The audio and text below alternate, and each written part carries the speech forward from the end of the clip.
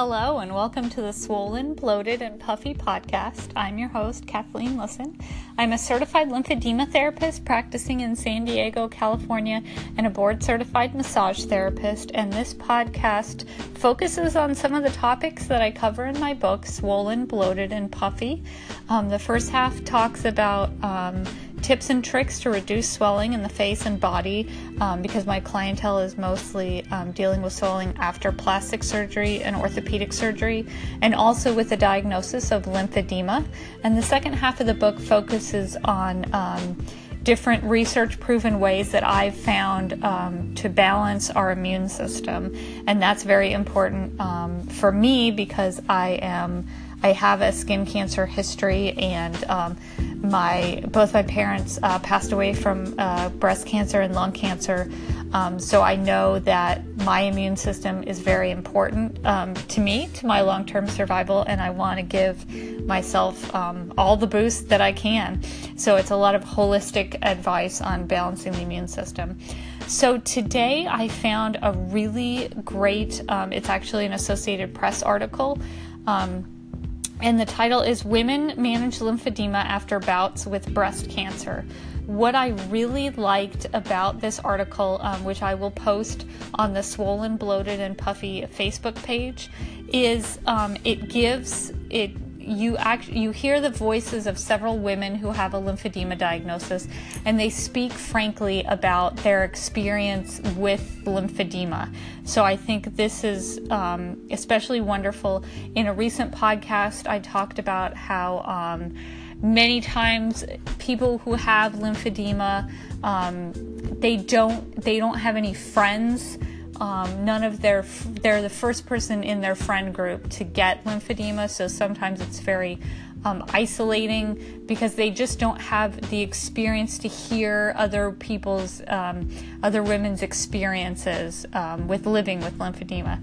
So I just want to click on the link on my Facebook page to read the entire article, and I just want to share some of the quotes that really touched me.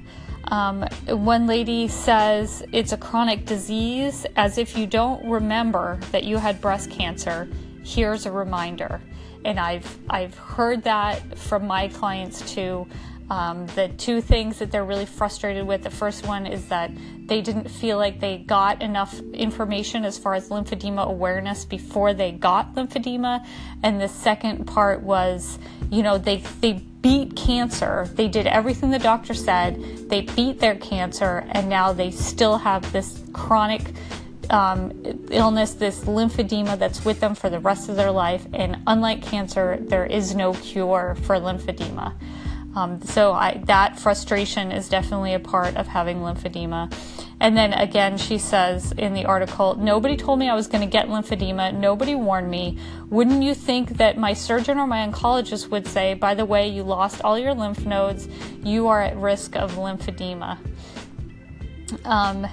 And these are from Kate Collins. She's from Massachusetts, and she's 64 years old. She's extensively quoted in this article, so it's wonderful.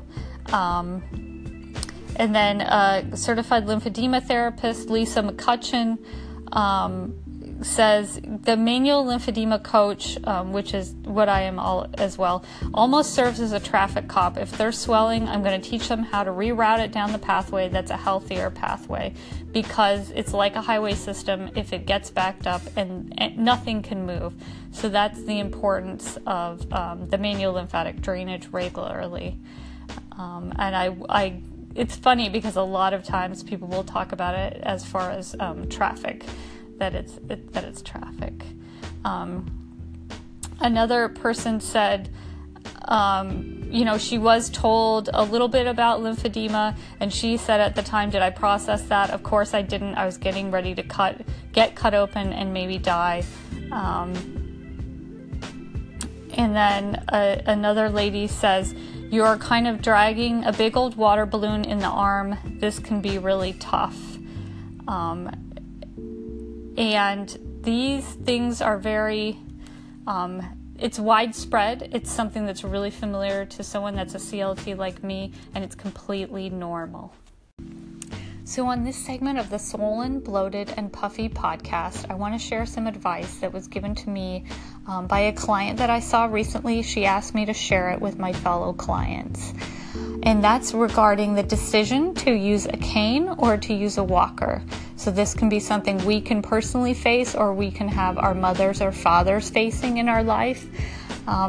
And her advice was she had been using a cane for a long time, but she felt that using a walker was better for her because it allowed her to stand up straighter, and it allowed her hips to be to walk straight. And the alternative is when she used a cane, she stooped over a little bit, and just the action of the way we walk changes when we use a cane, and that had caused her some pain in her hip area. So she would recommend to other people to use a walker.